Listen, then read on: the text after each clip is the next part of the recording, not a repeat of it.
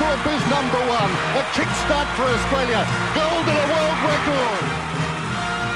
Now it's Donovan Bailey trying to pick up runners. Donovan Bailey is putting on a third. He's got it! 9.84, a world record for Donovan Bailey and a gold medal. A perfect score. 10.0 for Nadia Comaneci. A perfect score. The first time I've never seen anyone get it. So in over 100 years, nobody's won as many medals at the Olympic Games in any sport than this great champion, Michael Phelps. Usain Bolt sprinting ahead, winning by daylight and setting a world record, 9.68. The wind is okay. How easy was that?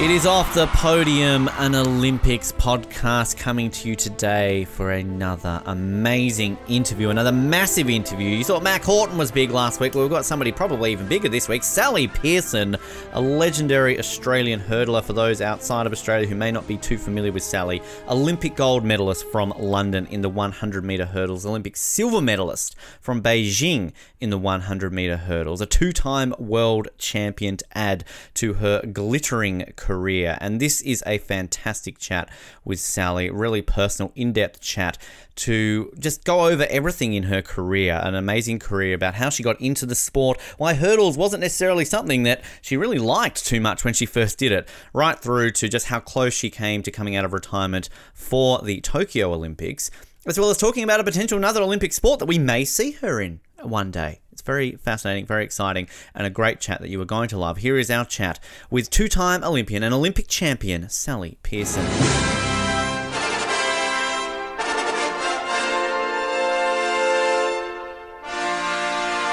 Such an honour to be able to welcome our next guest today here to Off the Podium, a two-time Olympian, Olympic gold medalist, silver medalist, three-time world championship medal winning, including 2 gold medals, Commonwealth Games, triple medalist, and basically one of the greatest athletes we've ever produced in the sport of athletics. It's a pleasure to welcome to Off the Podium the one, the only, Sally Pearson. Sally, it's a pleasure to have you on the show today. Thank you for joining us on Off the Podium.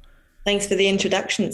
Sometimes you forget how many achievements you've got, so it's just to be reminded. And I haven't been interviewed for a while, so I haven't been reminded of it for a while. Wow. Well, I mean, I can go through everything if you want. I mean, you know, just really remind you. Because, I mean, it must be one of those things, though, that obviously as you tick things off the list and kind of do achieve these things, that maybe it is nice to just kind of reflect on that journey that has taken you through to so many great achievements in your career.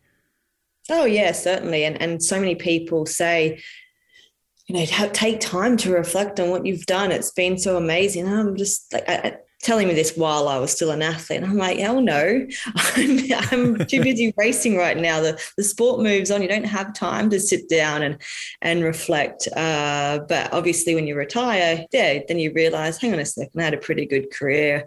I'm very satisfied with what I've done.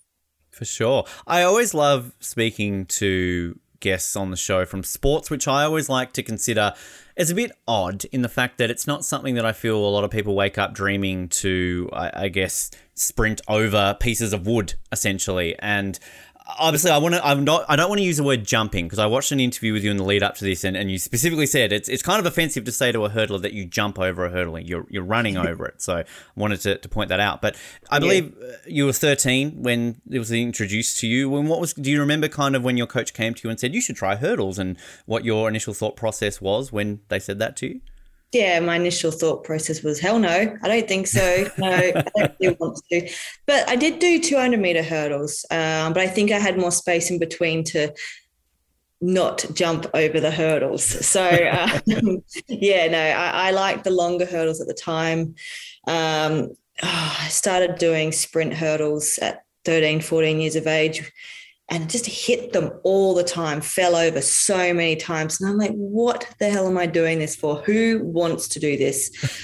But for some reason, I was very good at doing what I was told. So my coach said, okay, hurdles next week. And I was like, all right, then if I have to. But I wasn't like enthusiastic about it, because I was very much a 100, 200, high jump, long jumper. They're the events that I wanted to do. That's where I saw myself. I had fun doing those. And hurdles was just you did it at Little Athletics and blah, blah, blah. then your coach says, do you want to train for it? So it's a whole other ball game again. And then I went to my first national championships, high school national championships, in I think it was 2000 in Adelaide, and it was the 90-meter hurdles final. So I'd made the national final, and I don't know, something went really bad at the start. I went over on the wrong leg, and then I had to do like different strides in between to get back to my other leg again, and then it just went downhill from there. And halfway through, I fell over. So That was my kind of national level introduction to hurdles. And I'm like, never again. This is just stupid. Why don't I just run in a straight line, flat straight line? It's so much easier. Wow. And do you ever find when you're, I guess, coming across younger athletes who are trying to find their niche when it comes to track and field, that are there legitimately athletes who go, I want to be a hurdler, this is the one I want to do? Or is it always that one that is kind of offered to you at some point? You go, okay, I'll see how I go with that. Oh, there's definitely a lot of athletes come to me and say, I want to be a hurdler. This is what I want to do. And they're, 10 or 11 years old. I'm like, just chill out for a minute. Like, I wasn't even training at that age. So just take it. It's only because they see these people and they're at the Olympics and they're winning and they're doing this odd event. It's like, oh, I'm going to go give that a go. And that's what I want to be. And that's great. And it's nice to be that role model for them and inspire them to at least be in the sport. But, going to that international level, that senior level, takes a lot of time. And if you start out young, sometimes you either burn out if you're training too hard because they're all excited and they're all enthusiastic and motivated to do it. So by the time they get to their late to mid-teens, it's all over for them. They're sick of it. So I try and just like hold them back a little bit and say, you got plenty of time. You can be like 35 and still running at the Olympics if you want to, because you got 25 years left in this sport, kid. Just chill. It's all right. And they can't comprehend that at all because, for a 10-year-old, that's just a lifetime away, but it goes by so quickly. So I just try and hold them back a little bit and say, go and try some other sports even, get some strength in gymnastics or, get some hand and eye coordination in tennis, all those sort of things, because this sport does take a lot of you. And I probably didn't start taking it seriously till I was 16, 17 years of age. So yeah, it's a good sport to be a part of, but it's certainly, it takes all of you to be a part of it if you want to be the best. I always like hearing those little bits where you say you can still be an Olympian, going towards 35. I'm about to turn 35, Sally, so I'm still within a chance. You've got all the time in the world. Absolutely. Just go out now and go for a run. Yeah, I will. As soon as I'm done this, I'm going there and I'm running. Growing up, though, outside of athletics, you were involved in gymnastics. You did some swimming. I mean, was this something that as a child, the Olympics was always a goal and you were trying to find, I guess, a sport that kind of complemented that? Or was it kind of the Olympics became a goal once you progressed further in some of these sports? Yeah, I think that's a really good question. And I have been asked about it before. But I wasn't necessarily going to the Olympics. I remember specifically, I think I was 6 or 7 years old at gymnastics. We were in the elite squad in the gymnastics at that age as well. And our coach sat us down and she was talking about that show when we were younger, the Gladiators. Yes.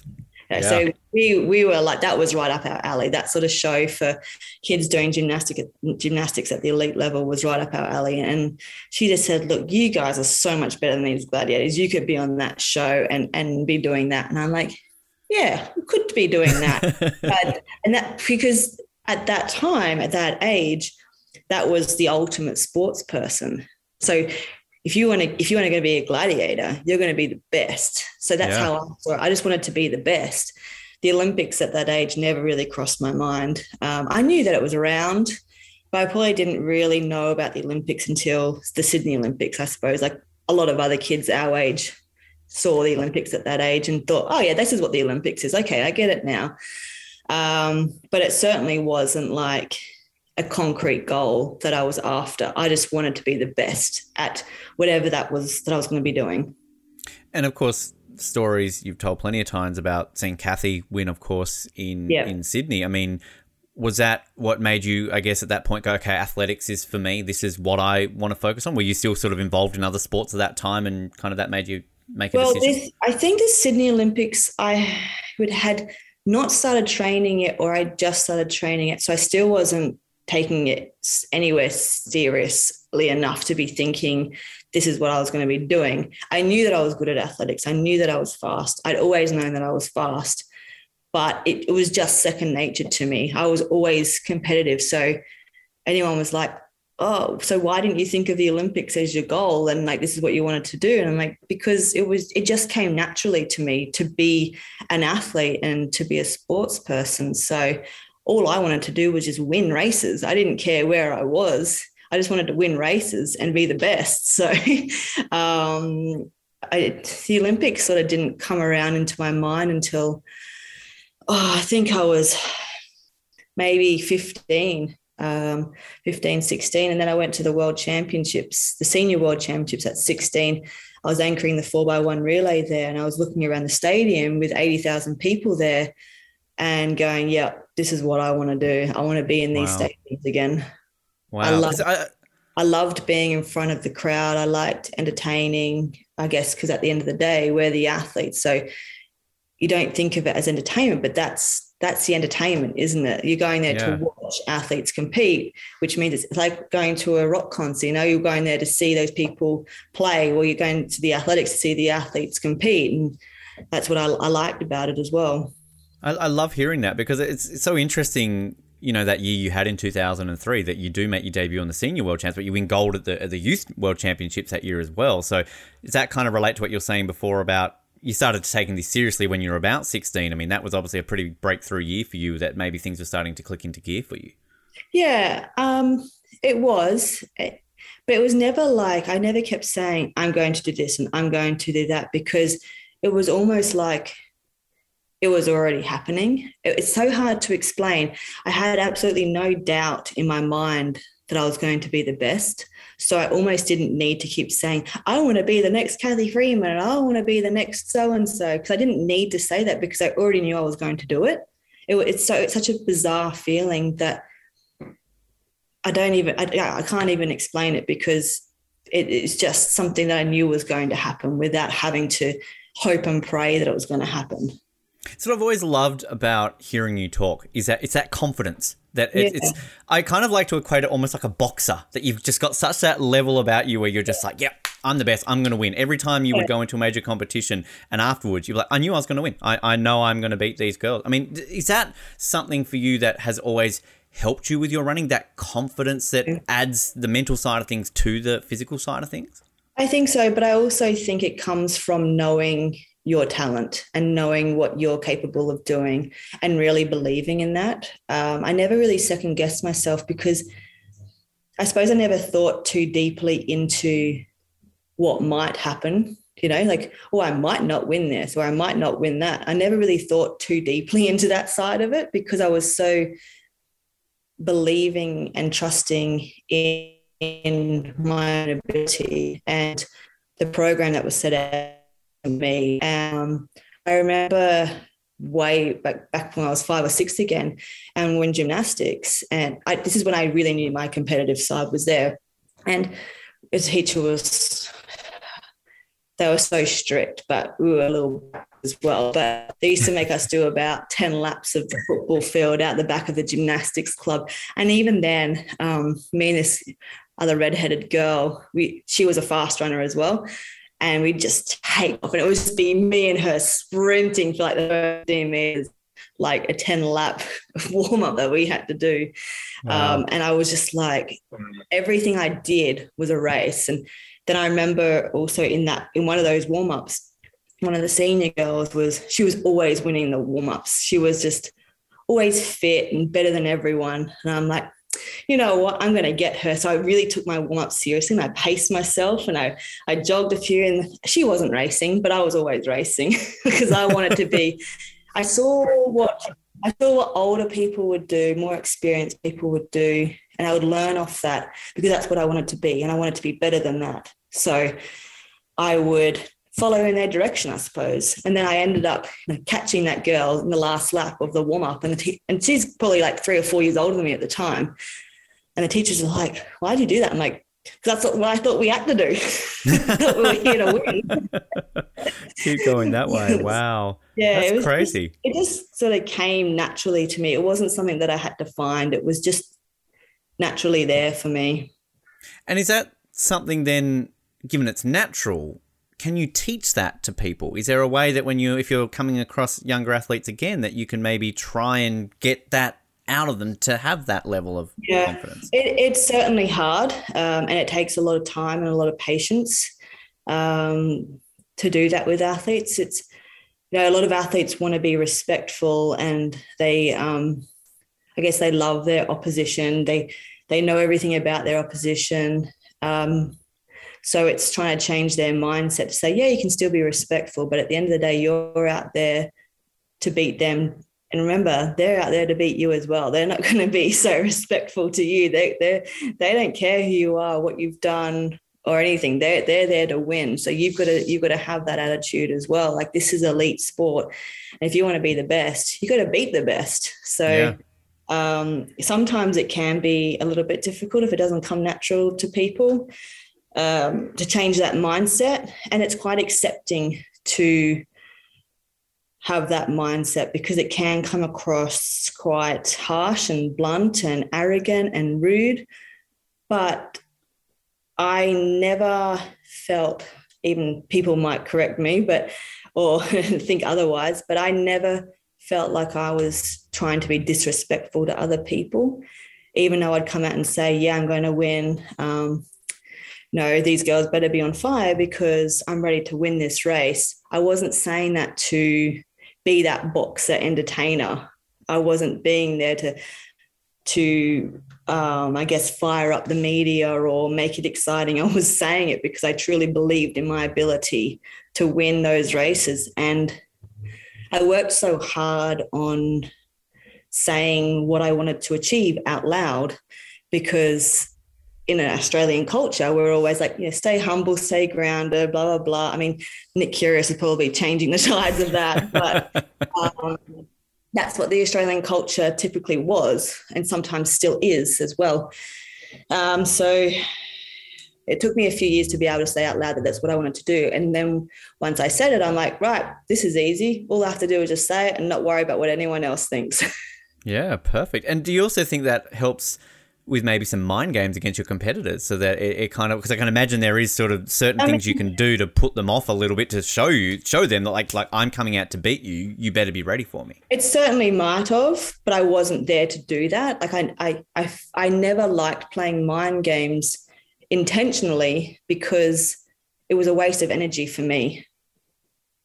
I didn't like putting any spotlight on anybody else. I didn't like giving them the time of day in terms of talking about them or what they're doing or this or whatever, or intentionally trying to upset them, because it was just a waste of energy. Like, I don't know how boxers do that. I don't know how they do it. So I'm just like, man, I'm exhausted just trying to get myself up and ready to do this. This is neurally and mentally fatiguing, but I know that I can do it, but I'm not going to try and put any attention onto those other people, because I don't care right now. It's too tiring. Yeah. I love that. But I'm sure it probably was a mind game in their heads. They probably thought that that's what I was trying to do, but I really wasn't. Wow. Is there much like sledging behind the scenes in hurdling? Like, I mean, kind of, do you have anybody that came up to you and is like, thought maybe you were saying something that was a bit disrespectful, things like that? Like, I mean, kind of, how does that work, like in the locker room before you go out onto the track? In the locker room, it's only probably happened to me once, and it was very, very, very obvious to everybody that was around me. That was in 2017, when after I had just won the World Championships, and we were at the Zurich Diamond League, and one of my competitors, I don't know, we were warming up, and we were literally warming up side by side, which is very normal because there's not a lot of space on a warm-up track usually. So you just take whatever lane you can and the hurdles that you can. But she was acting so strange, and she was dancing around. She was singing at the top of her lungs. She was just out there and being very vocal, which has never happened before. And I've never seen this particular person do that before either. And I even had like Asafa Power walk past, and he looked at Kieran and I, and he's just like looking at a stranger going, what's going on over there? I'm like, oh, Wow. But the funny thing is I warm up with music, and I couldn't hear any of it because my music's loud enough that I can't hear what anyone else is doing. But I could kind of see it. But I had this new tactic at the World Championships and afterwards that I would literally warm up and not eyeball anyone. Almost wouldn't greet them. I wouldn't talk to them. I wouldn't look at them at all in any way. I wouldn't give them the time of day because I didn't want to soak up their energy. You're obviously aware of what's going around you, but you're not sort of taking it in too much. And my husband was aware that this is what I would do because he was very much my biggest support that year. He'd come to all my warm-ups, all my competitions and be right there, make sure I had the hurdles that I needed to warm up with, all the blocks and the space that I needed. So he would guard everything. And he didn't mention anything about it. Like we didn't even acknowledge that it was happening until after the race. I'd actually won that Zurich Diamond League as well. And after the race, I said to him, and what was going on there? And he goes, I'm so glad you said something. I was like, oh my goodness. Even That's though crazy. I wasn't taking it on, I knew that it was happening, but it wasn't affecting me like how this person wanted it to affect me or how it came across that she wanted it to affect me. Yeah. Well, you beat them. So, I mean, at the end of the day, it didn't work. Whatever they were doing didn't work, right? Like it's kind of, it goes that way. That's insane. You were mentioning before about that buzz of the crowd, that kind of that what you were mentioning before, really getting involved in the show of it. 2006, the MCG, obviously the Commonwealth Games didn't exactly work out, no doubt, how you wanted to. But, I mean, going to a Commonwealth Games at that age and also a stadium of that size, I mean, kind of what was that experience like? That was the best thing ever. I've always been, as much as I probably don't seem like it when I'm on the track competing on a big stage, I'm very much a performer. I love to be in front of the crowd. I like to be on stage. I like people to be looking at me. I kind of, that thrills me. It excites me. So when I knew that I was on the team in 2006, I was like, I can't wait to experience this 110,000 people crowd. Like this is my comfort zone. This is where I feel at ease and at peace as well, standing on that start line with those people there. Like, it was just what I wanted to do. And I loved every minute of it. Obviously, I fell in the final of the hurdles, 100. Probably wasn't good enough anyway to do anything better than what I did, to be fair. But then obviously getting the bronze medal in the relay at a home games was just, awesome. Did you ever compete in anything bigger than that? Were there any stadiums that you went to after that would have had about the same or more? Not 100. I don't know what London Olympics had. When I think that was about 80, I think, off the top of my head. I thought that was when I don't know. Maybe it was 80, but probably not. Probably not 110,000, no. Yeah, I think it was pretty much the same as Sydney Olympics, wasn't it? I mean, that was the biggest crowd an athletics event has ever had in Sydney with Kathy. Yeah. But ours would have been not 110, but certainly up around the 90s, maybe 100. Which is kind of just insane to think that, I mean, no disrespect to a Commonwealth Games, they're obviously an amazing event, but obviously not quite an Olympics, that the crowd is still going along to that. Yeah, and that's what kind of gets me a little bit disappointed with our sport, right? They say that our sport isn't exciting. They say, blah, blah, this, and this, and we don't get the crowds. I'm like, well, we do, because Melbourne 2006 had a full crowd almost every single day, even in the morning sessions. So something's not going right.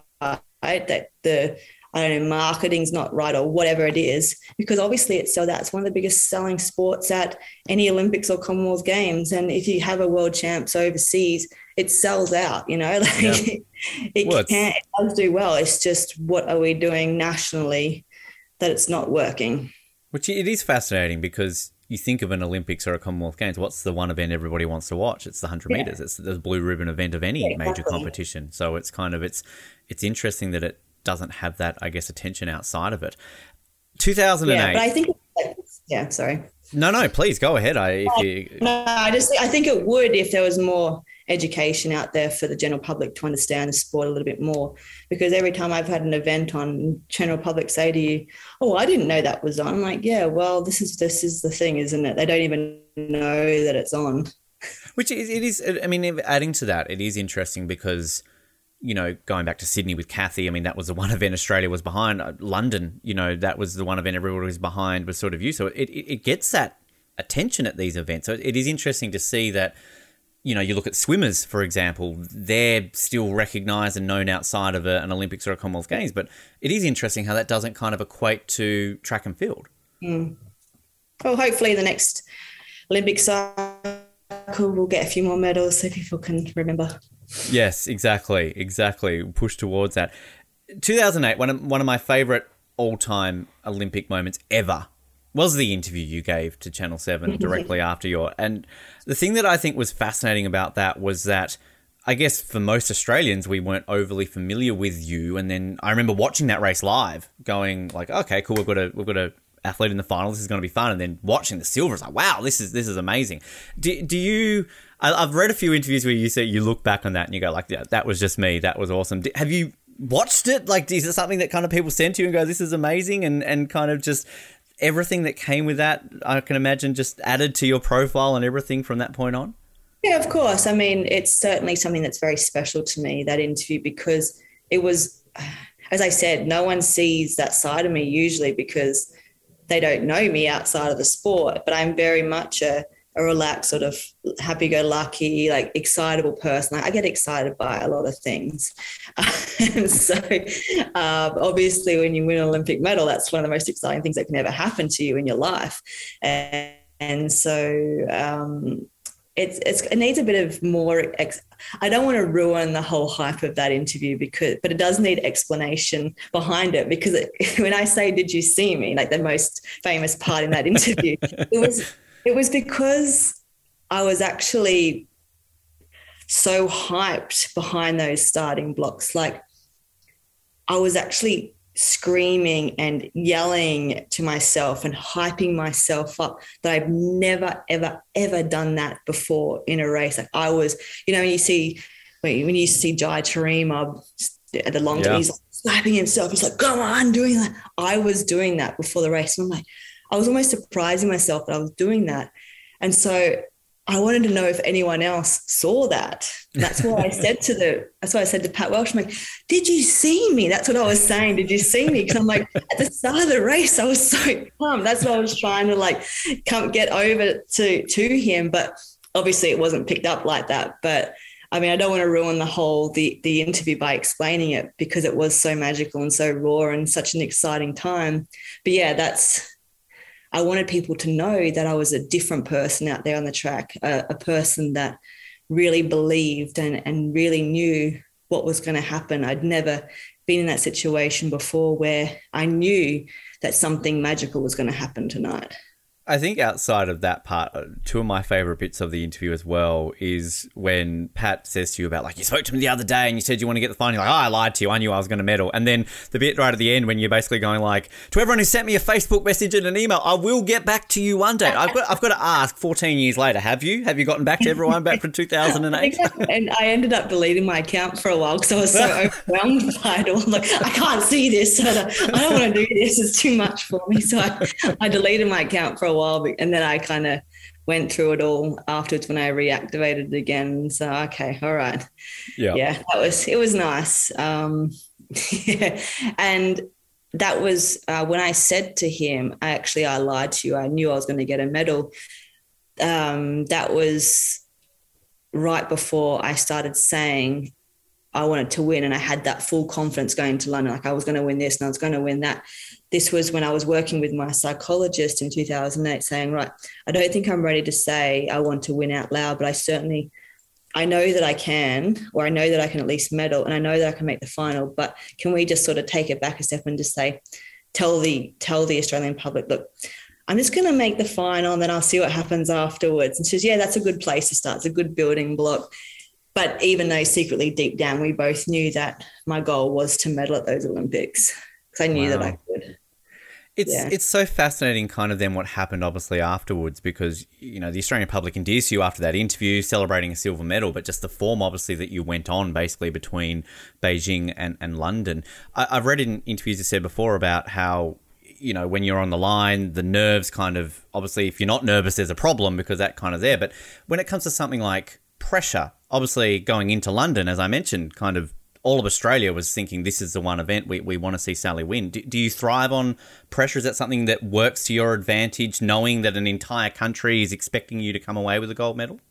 Oh, yeah. That was certainly something that didn't faze me at all, because I wanted exactly the same thing that the country wanted, or the pressure supposedly that was put on me it didn't feel like a weight on my shoulders, because I was already putting that on myself anyway, from what my own goals were. So it didn't faze me at all. As I said, I hate to say, but when I'm competing, when I was the athlete, I liked the attention because that helped me. Obviously, outside of that, I certainly don't like to be the center of attention, but when I was entertaining, that's what I wanted. Yeah. Well, I mean, it worked, definitely worked. But it's amazingly been 10 years since London. It's crazy to kind of think that. Yeah. But how do you reflect on it 10 years later? Does anything change? Are you able to kind of soak in anything differently and realize certain things now that you've retired, or is it still kind of the same? You can take yourself back to the stadium and remember all those emotions that came with winning the gold. Oh, yeah. I think, I wish you could go back and do it again knowing the result. So, would you change anything? Even getting the same result, would you change anything else? I probably would, and I would probably try and enjoy the journey more, take advantage of the journey more. But you can't when you're in that space, because you have to put your head down, bum up, because you don't know the result at the time. It's so hard. I wish that I could go back and just kind of be a bit more relaxed with it and not so intense. But I mean, maybe that's what it was about me that did so well, is because I was that little bit intense and fiery and competitive. So that maybe that's what made me so good. I don't know, but I wish I could just relax a little bit more and still perform at the highest level. Was that period when you crossed the line before the result came up on the screen, was that the longest period of your entire life, just waiting for that confirmation? And you knew that whole time you'd won, right? We all did. Yeah. We were watching you knew. I was kind of more frustrated because I was thinking, I know they're doing this. They're doing this for the drama. They want that effect. They want that wait. It's like the movie or a soap opera thing. They finish at the real intense moment. Wait till next week. No. Stay tuned after this commercial. We'll be back. I know what's going to happen, but tell me anyway. That's because Channel 9 had it that year. Eddie Maguire was doing the whole Who Wants to Be a Millionaire thing. That's why. Yeah, well, there you go. Now we know the reason. But yeah, no, that it was just more frustrating waiting for it, because I just wanted to celebrate. I wanted to have that kind of realize, even though I knew I won, I kind of still wanted to be a little bit respectful to Silver, like Dawn Harper, because she was so close as well at the end. And I only just saw her in the last sort of 10 meters. I'm like, oh, hang on a second. She was really close. I think I've got it. I'm 99% sure I've got it. But at the same time, she seems to be kind of thinking, oh, have I won it? Have I won it? Even though I think she knew she got silver. But I kind of wanted to be a little bit respectful in that instance as well, especially because the result wasn't on the board. And it always seems like the camaraderie between you guys was incredible. Even, when you're getting silver and bronze, everyone's so happy for each other. I mean, was that kind of, is that a hurdler sort of aspect, or is that generally a track and field thing that we don't get to see a lot of? I think it's more the fact, I don't know about other events, but certainly in hurdles, because our event is so tough competitive-wise, anyone on that start line can win. It doesn't matter. We are all very, very close in talent, in abilities, and in potential of winning a race. And I think if you cross that line and get a medal, you're just like, oh, I actually did it. I beat that person today. They've been beating me all season or whatever, and I finally got one on them on the day that it counts. And it's kind of like, if the medalists get together, oh, we did it. We got what we needed to do. And it's almost like a relief for all of us. And it's like, oh, thank God we got through that season. Kind of thing. Not too bad this year. Yeah, for sure. You line up on that line, you can't guarantee one person who's going to win in that race. Two things I always love to find out from our medalists, and particularly gold medalists on the show. First of all, the medal, and you've got 2 Olympic medals, of course, but I mean, is this something that's on display? Are both of them like in the sock drawer? Like, what do you do with your Olympic medals? I would love to put it on display, but unfortunately it's in a safe because there's too many thieves around these days, and so many people are getting their medals stolen over the last 10, 15 years. And like, it's not worth anything to anybody else. I don't understand why you would want, I don't know, collectors, I suppose, or just the thrill of stealing from some people. But yeah, unfortunately it's in a safe. Which do they get worn though? You take them out, obviously, when you take to schools and things like that, because isn't that a badge of honor? They get a bit worn when people are touching them. And it's so faded and so scratched up and not frayed yet on the ribbon, but they must have used really cheap leather on the box because it is just falling apart. You can't even see the Olympic rings on the box. The Beijing is still intact and it's beautiful, made beautifully. The London one must have just been cheap leather that they used. Jeez. It is so bad. Wow. And not the only one it happened to as well. And the box, the case that it comes in is all part of it as well. But yeah, you wouldn't even know that it's an Olympic box anymore. Well, that's crazy to think. I thought the Brits would put a lot more effort into that, but they cheaped down that. The other one I like, as a gold medalist, you get to go on a stamp, Sally. Like, how many of these did your friends and family end up buying? And do you randomly just have some stamps floating around the house? I've still got some stamps. Yeah, it's pretty cool. One day to show the kids. But yeah, I didn't even know that it was happening, and like I knew beforehand, but I didn't think of it. Like, as soon as I knew, I forgot about it straight away, that's what happens. And then when my stamp came out, I'm like, oh, could have done my makeup a lot better. Like, that's not even this photo of me. Like, man, I wish I'd got reminded about this so I could, try it a little bit harder. Which I can imagine there's also that unique experience of, like, in the months afterwards, if you're getting a letter, and you're going through the thing like, oh, there's my face just on a letter that I've just been sent. Yeah, that's right. And they send you like a few, like a sheet of them as well, which is nice. So yeah, they're probably still packed away somewhere. They're collector's items. I think they're obviously stamp collectors, but then it's kind of that unique thing where I know people do rush out in any Olympics and kind of go, okay, got to get the new gold medalist sheet, which I can't remember if they started doing, was Sydney the first one, or did they do it back in Atlanta? I can't even remember. Sure. But I don't know, but I think the family members of the person who's on the stamp usually make it sell out. Yeah. Yeah. They're the ones, I want to get all of them. All of them. Just keep going there. And family members around the world. keeps popping up. I can imagine then, obviously, post like London, everything, the world's at your feet, and obviously, ultimately, unfortunately, Rio, Tokyo, we know ultimately didn't happen through injuries. I mean, do you sort of reflect and go, I'm satisfied with the Olympic gold and silver, or do you often sometimes think, well, what could have been had, Rio happened and then ultimately Tokyo as well? Well, definitely. I mean, if Rio happened, who knows if I had have gone on to 2017 to win the world title again? Probably not. If I had been at Rio at my best shape and running well and won there, I probably wouldn't have gone on because my body was tired. It was wearing out very quickly. So I was very, very fortunate to be able to get over those injuries in 2016, 2017 and come back for that world title. And then, unfortunately, 10 days out of the Com Games in 2018, it was just, I remember going to the track for a training session and looking down the lane, I'm like, I can't even jog. I can't do this.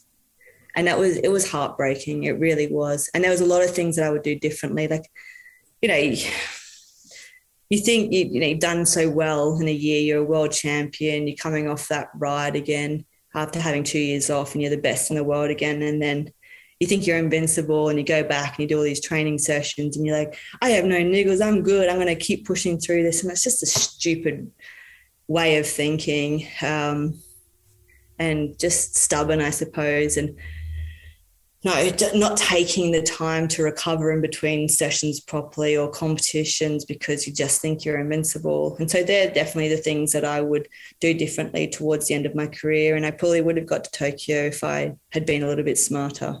But my stubborn self just didn't let that happen.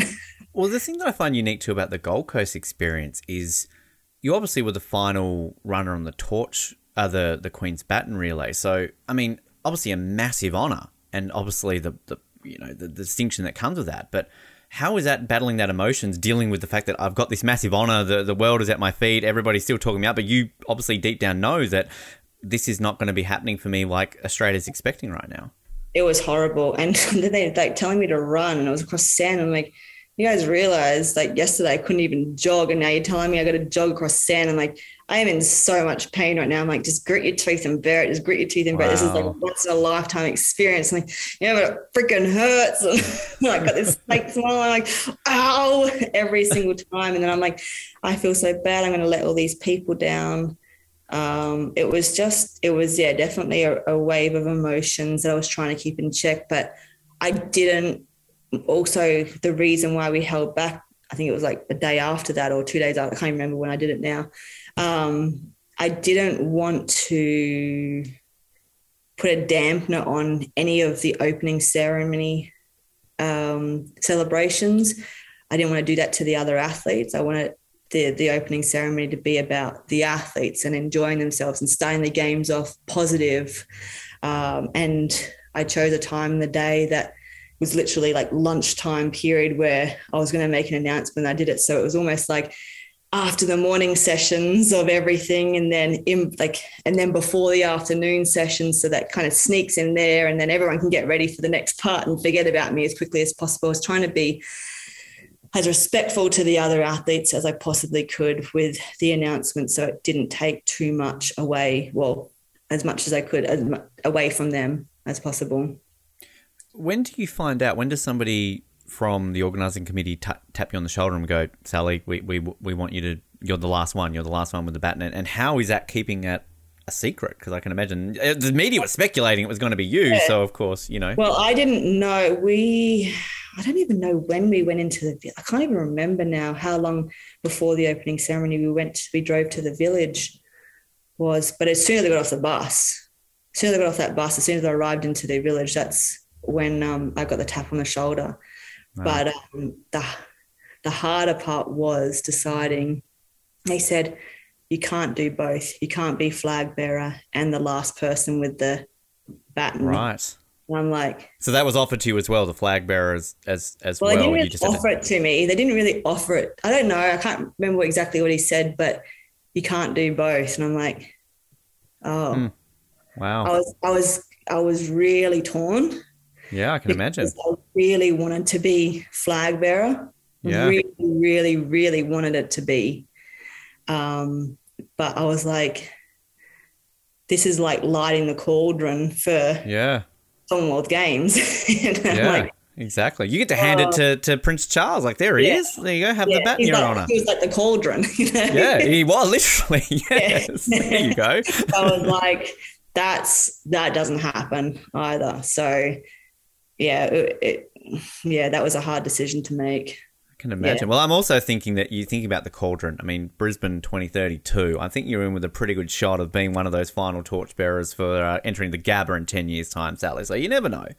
Well, let's just put it out there and put it in their heads.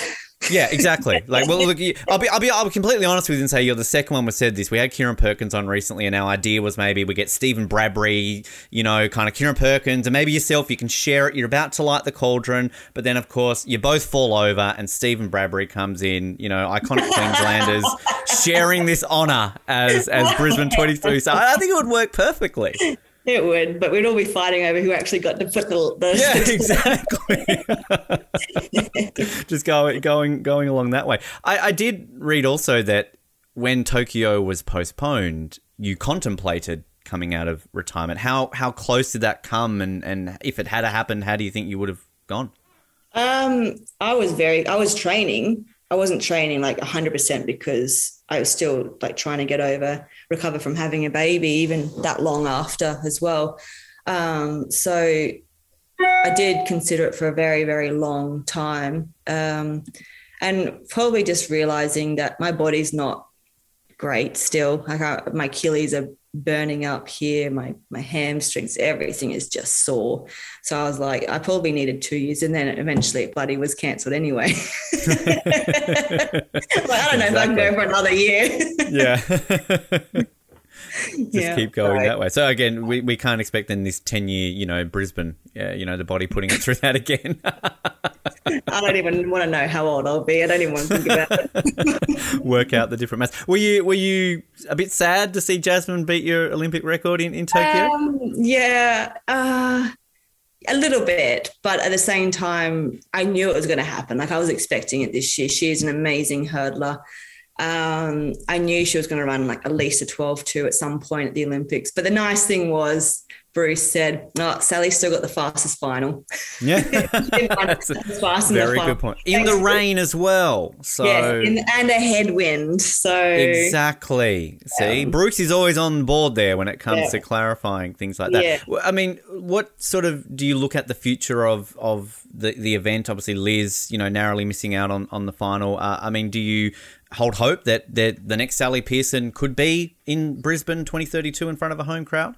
Yeah, it would be lovely, wouldn't it? It would be nice to have that another Cathy Freeman moment at the Olympics you're going to be talking about kids who are 15 now, really. Those sort of kids who are coming through. So it's just about knowing what that junior development's like at the moment and seeing who's got that talent and will and perseverance to try and get there. So it would be great, wouldn't it? It'd be nice to have that in our sport, much needed. It'd be nice to have it in the next Olympics as well, like leading up to Brisbane and having that story to tell along the way. Like Cathy was from 92 all the way to Sydney Olympics. Everyone was following her career quite closely and knowing we do have a champion here that we've got to look after and get her to that gold medal in Sydney. Absolutely. We'll be keeping an eye out to see how that goes. Now, so before we wrap up with a set of just sort of get to know you style questions, obviously retirement for you, you've become a mother, what's life post your career like and kind of what can we expect to see from yourself maybe in the coming years? Well, yeah, I put that post up a few days ago, sort of asking the question, like I'm trying to rediscover myself and still coming to terms with being a retired athlete. It's been super hard, harder than I thought, emotional at times, because it's almost like you're that high school kid who's just finished, that one who doesn't really know where they want to go. They're going to university, but like, why am I studying this? I'm doing it just because you're supposed to go to university or whatever it is, like I don't really know what I want to do for the rest of my life. But I'm starting to think now, like I do really like the media side of it as much as I feel like I cringe every time I say that because I feel like it's something that everyone expects an athlete to say. They want to be in the media. They want to be the next commentator. They want to do this and that and this and that without working hard for it. But I had a little stint on the Channel 7 Gold Coast and I'm like, this is fantastic. I really enjoy this more than I ever thought I would. I don't expect anything big. I just want to learn the industry. I want to understand it. I even like the producing side of it. I find all of that really fascinating and it really excites me. And that's something that's been really hard to find. It's something that gets me going again and wants me to get out of bed. So it's certainly an avenue that I'm going to be exploring in probably the next year. Fantastic. And is that something that you go back to, say, uni and do something with it, or do you just kind of... these are the things that I'm going to sit down with my manager about. We're going to write a list and say, look, of everything that I want to do, what I don't want to do, what's expected of me, how much time am I going to put into this? Like, is it going to take all day, every day to do this? Like, can I viably do this? So we're going to do that and really explore the avenues and hopefully find a way in somewhere. Even if, I'm not that sort of person that wants to go in there and be the next morning show host. I'm going there and I want to be that. Replace Koshi. I want to learn. Like, I want to learn that side of it, like from the very beginning. Like, what do you have to do? Where do you have to go? Like, I don't like going in there and having this expectation on you and you've got this important job and you're like, this is a bit silly. Like, I'm new to this. Teach me first. Yeah. That's a great attitude to have. I'll tell you now, 10 years' time, you've lit the cauldron. I'll be sitting next to you in the Gabba and the commentary booth then. We can work on that path then, Sally. You're the next Bruce. I'll just be the fluff on the side. Right. So, we'll keep working that. One thing also... goal. Yes, exactly. Good. I'm glad. The other thing, just before we get to the questions, reading the FAQ on your website, the question asks, what other sports do you like to watch? Saying that you get a bit into the motorsports because of your husband. You say MotoGP. I'm a big Formula One fan, so I don't know if you've kind of translated across into that. But you get hit like your late nights with the MotoGP, kind of staying up with him, or kind of is it more of a tell me who won, I'll watch the replay in the morning? It used to be a bit like that. We're kind of lucky the MotoGP is usually morning in Europe, which kind of helps because it means it's later night here. So maybe 10 o'clock or 10:30. So it's not that big a deal to stay up or get up and watch it. We don't obviously do it every single time. Just it happens if we're having one of those nights where we're not falling asleep early. We're just up watching it. So that's it's certainly exciting. And I think any sport is like that if you know anything about that sport. I don't know anything about cricket, I know it's an Australian sport, but I never grew up with cricket, so I don't know anything about it, so it doesn't excite me. But I know that if I sat down with someone over a period of time and they explained it and I understood it, then it would be exciting. So it's again that going back to that same thing that we're talking about with athletics, you need that education, you need that understanding about it, so you know what's going on, you know what's good and what's bad, and why the umpire saying no, you're out and you're in and blah blah. These sort of things that we need to educate our people on. Yeah, no, definitely. Great point with that one there for sure. Sally, we wrap up every interview series of get-to-know-you style questions. Now, as always, these are based on a Team Canada questionnaire they gave their athletes ahead of both Rio and Pyeongchang. And we always like to use an athlete from the same sport. We've gone with Kimberly Hyacinth here, Canadian runner. And I will say, as I always say to all our guests, there is a drawing element if you want to. If you feel very creative and you want to draw a picture of yourself, there is an option, but it's completely up to you. So just don't know how your drawing skills are, Sally, but you're welcome to, after this interview, to jot something down. We'll stick to the first question then. If you could choose any Olympic host city, where would it be? Zurich. Zurich. Oh, nice. I don't know if they've even had the Olympics before, but I would know. That would be a nice one. Very picturesque, I can imagine. Winter or summer, they could have them both probably. And they just love sport. Yeah. Oh, I like that one. I don't think we've had Zurich answer before, so put it on the list. In your spare time, what do you most like to do?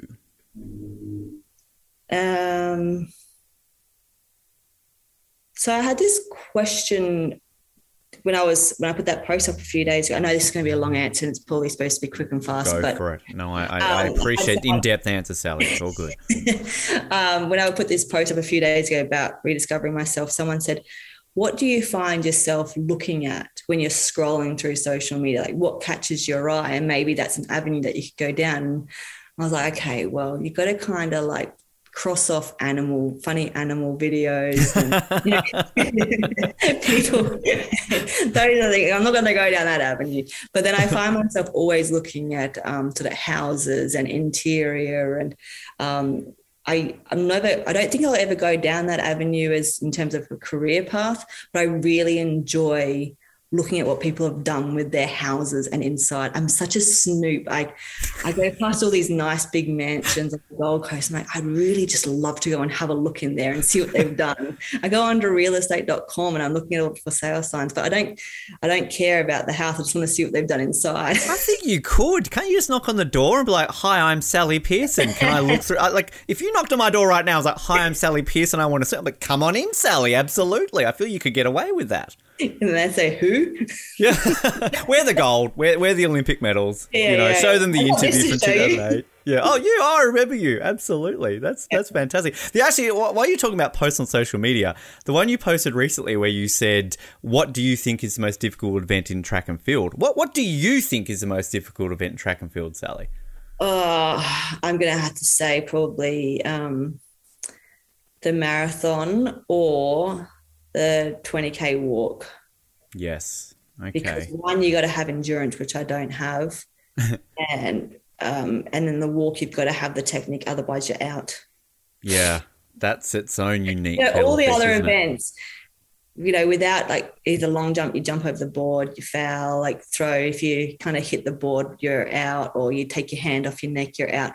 But they're all things that without hitting the board and shot put, you don't do the technique right, but you can still get away with it. Or, you can still finish an event without having the technique to be perfect. But in walks, those guys they're brutal. They will put their little warning signs up all the time. Yeah, no, it is crazy. And the fact is that they're walking, but I mean, they're probably moving faster than the majority of us can run. Yeah, I could not run as fast as they walk. No way. Yeah, it's insane. Not over that distance anyway. Yeah, well, exactly. I always love this question. The weirdest instruction a coach ever gave you was?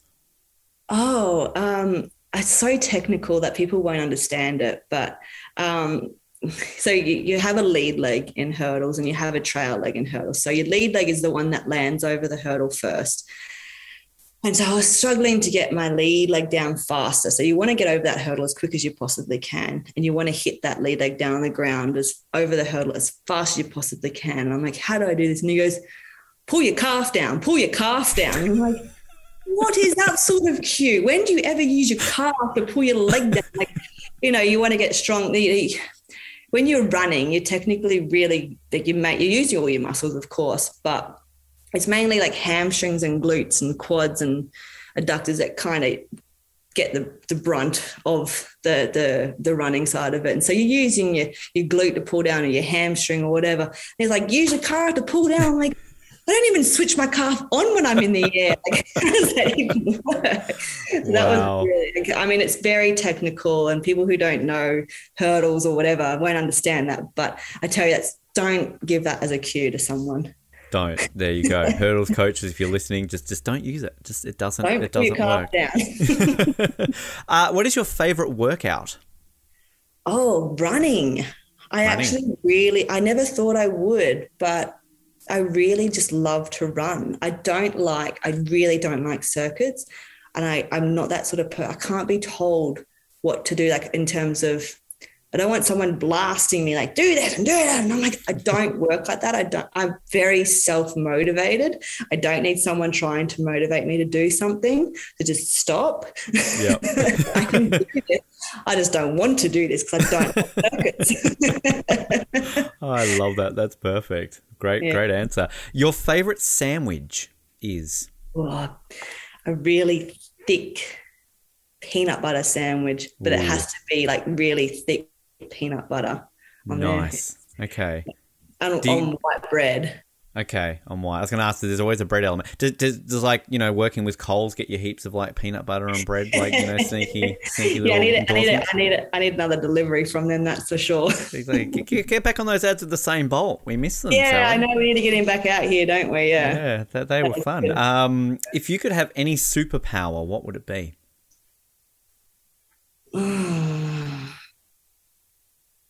I think to be able to go invisible. Mm-hmm. I think so. Good answer. Or to live like for a long time. Yeah.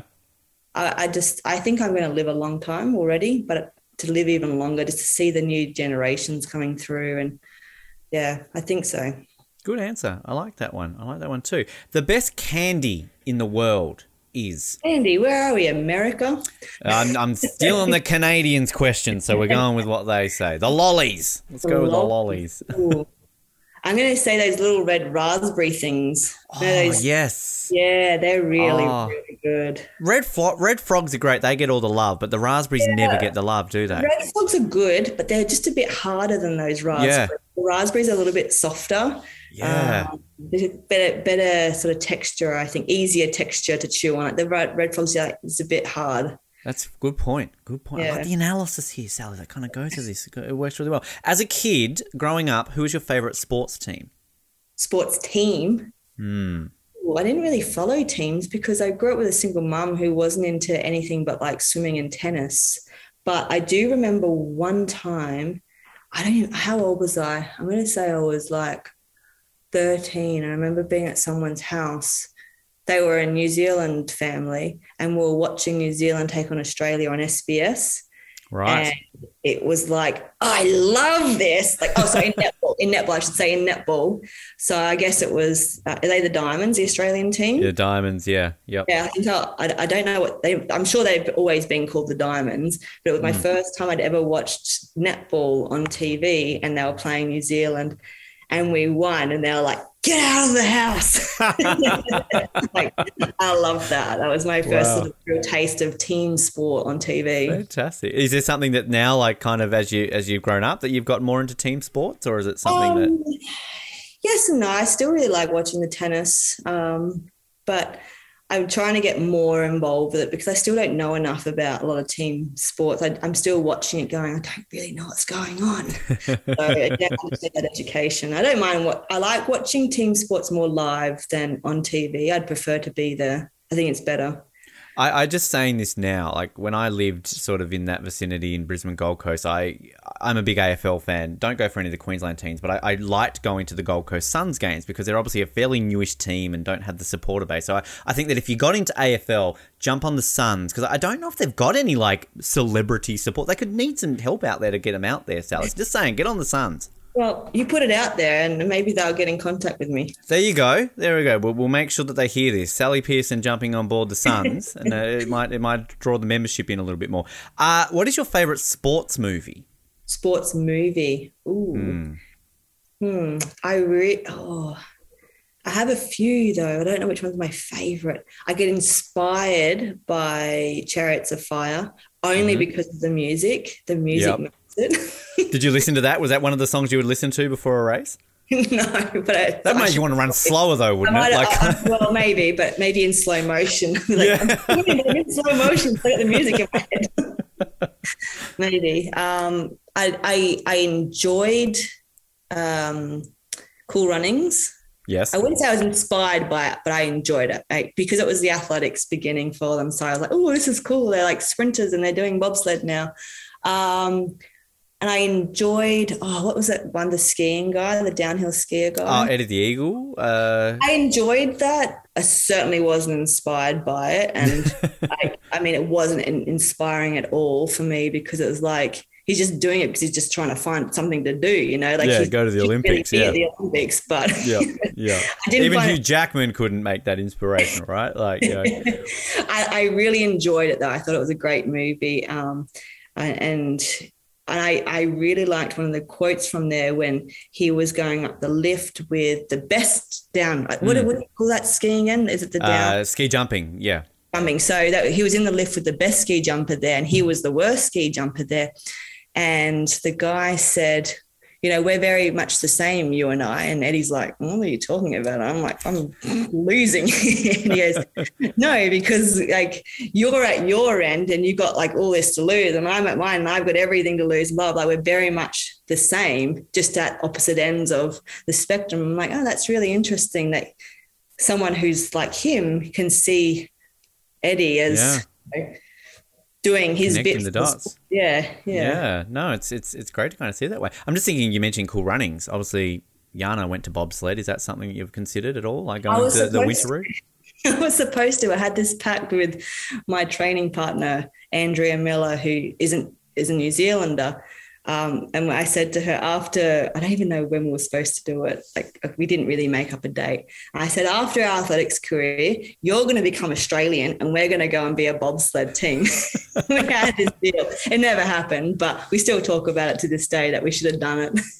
I would love to give it a go. Like I would love 4 more years now. Think about it. You've got a good cycle right now. So it's quite a fascinating sport. I mean, I remember before Beijing, I was approached by the AIS to go and try out for skeleton as well. But because my athletics was going really well, I was like, sorry, I can't. But yeah, that was certainly something that would have interested me, I think, if I wasn't. I say do it. I say you've got plenty of time to do it. If Yana can do it, you can do it. And in a skeleton bobsled, you only have to run about 30 metres and just sit in there and hope for the best. Exactly. Look, we've had plenty of our bobsled team on this show. So, again, I've got connections. I can hook you up. I'm sure. Well, put my name in the hat then. And Bree and Kiara would love to have you on board. You know, they would be getting you on there. 2 more. If you could live anywhere in the world, where would it be? live forever. Yes. Forever. So I can't. Forever. You've got that superpower where you can live like for eternity you want. Where are you living forever? I love living on the Gold Coast. I really do. I've been around the world, and I always say I'd still always move back to the Gold Coast if I was living anywhere else for a little bit. Perfect. I like that. The final one, I always love this question as well. When you were little, what was one thing that you always thought? I wasn't a deep thinker when I was little. I really wasn't a deep I'll give you an example. We've had answers of this one of, I'm hungry, because I was always hungry when I was little. I think what I always thought about being a princess. Ah, see? I always thought about it. I'm like, it's kind of a 2-answer thing there. I think that's what I wanted to be, but it was also what I thought about. You could still time, Sally. There's plenty of opportunity. You know Prince Charles. Like, you gave him a baton. I have met Prince Harry before as well. Hey. I don't know if you can call him Prince Harry anymore, though. I don't know if that's... Anyway, he's still a prince in some way. Technically. But see, you've got your ins there, Sally. It's happening there. Before we let you go, obviously we mentioned social media. Plug your social media, website, anything you want to plug right now, Sally, for people to kind of stay up to date with what you're going to be up to. Yeah, well, I'm going to be posting a lot more on my Instagram, Facebook, LinkedIn, Twitter. I'm trying to be a bit more big on my Twitter and have a bit more of a opinion on Twitter, because if I want to be in the media, you've always got to have some sort of opinion, don't you? So I'll be doing that a lot more on Sally Pearson at Twitter. It's pretty much Sally Pearson on all social media accounts. So there you go. Simple. Find it that way. Sally, it's been an absolute pleasure and an honour to have you on the show. We're going to look forward to seeing you in the media. I'm looking forward to being in the commentary box with you in Brisbane in 10 years, and also seeing you in Milan in 2026. Come on. Yeah, but I'm Bruce in 2026. You're Bruce. Yeah, of course you're Bruce. Like, it's come on. We love Bruce. Bruce is a legend, but it's time for there to be a female Bruce, right? We want you're there the to... Colour. You're the colour. Absolute colour. I'm not smart enough to call it. You're the smart one. I'm just the fluffy idiot next to you saying silly, dumb things that people will complain on Twitter about, clearly. So we'll work on it, Sally. But thank you for your time on the show. It's been a pleasure. Thank you very much. Thank you.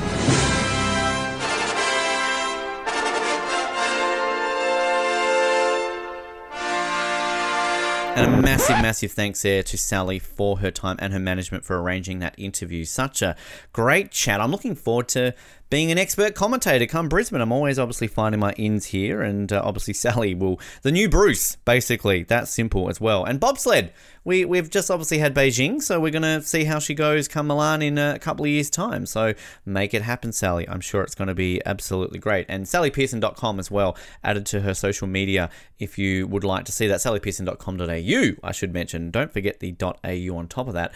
And if you wish to see the video of this interview, of course, hit our YouTube channel up Off the Podium, and you will be able to see the video version of this chat. But again, thanks to Sally for her time. We've got some great interviews. If you haven't already checked out some of the other ones we've had, of course, recently, Mac Horton, as I alluded to, we had him on last week as well. Fantastic chat with Mac, and some other great ones we've had post-Beijing, Kelsey Lee Barber, Kayla Sanchez, Andrew Coe, some great chats there. Also on our YouTube channel as well. And if you missed our Beijing coverage, and it was incredible games, we loved every second, of course, and all our coverage every single day during those games, as well as all our interviews in the lead up. If you want to find any of those, head to any good platform where you find podcasts, search for Off the Podium. That simple. While you're there, subscribe so you don't miss an episode, and be sure to rate us. We'd love to hear what you think of the show, or if you've got any ideas for guests, if you would like us to track down anyone to bring on the show, by all means, we'd like to hear who you would like on the show. Social media as well, Off the Podium, Instagram, Twitter, Facebook, and of course, as I've already mentioned, YouTube as well. You'll find a variety of our interviews in video form there, and if you want to stare at my face, you don't really want to stare at my face, you want to stare at our guest's face and see them as they go through their answers as well. If you're going to stay tuned to the show, which we know you will because you love us, that's why you're listening to us right now, we've got some great other chats coming your way as well, and some great interviews planned, so stay tuned. Off the Podium, plenty to keep you entertained in the coming weeks, months and years. My name is Ben, this has been Off the Podium. Big thanks again to Sally. As always, a special shout out goes to Jason Momoa, and as we always finish off the show with, remember to go left. Turning Japanese, I think I'm turning Japanese.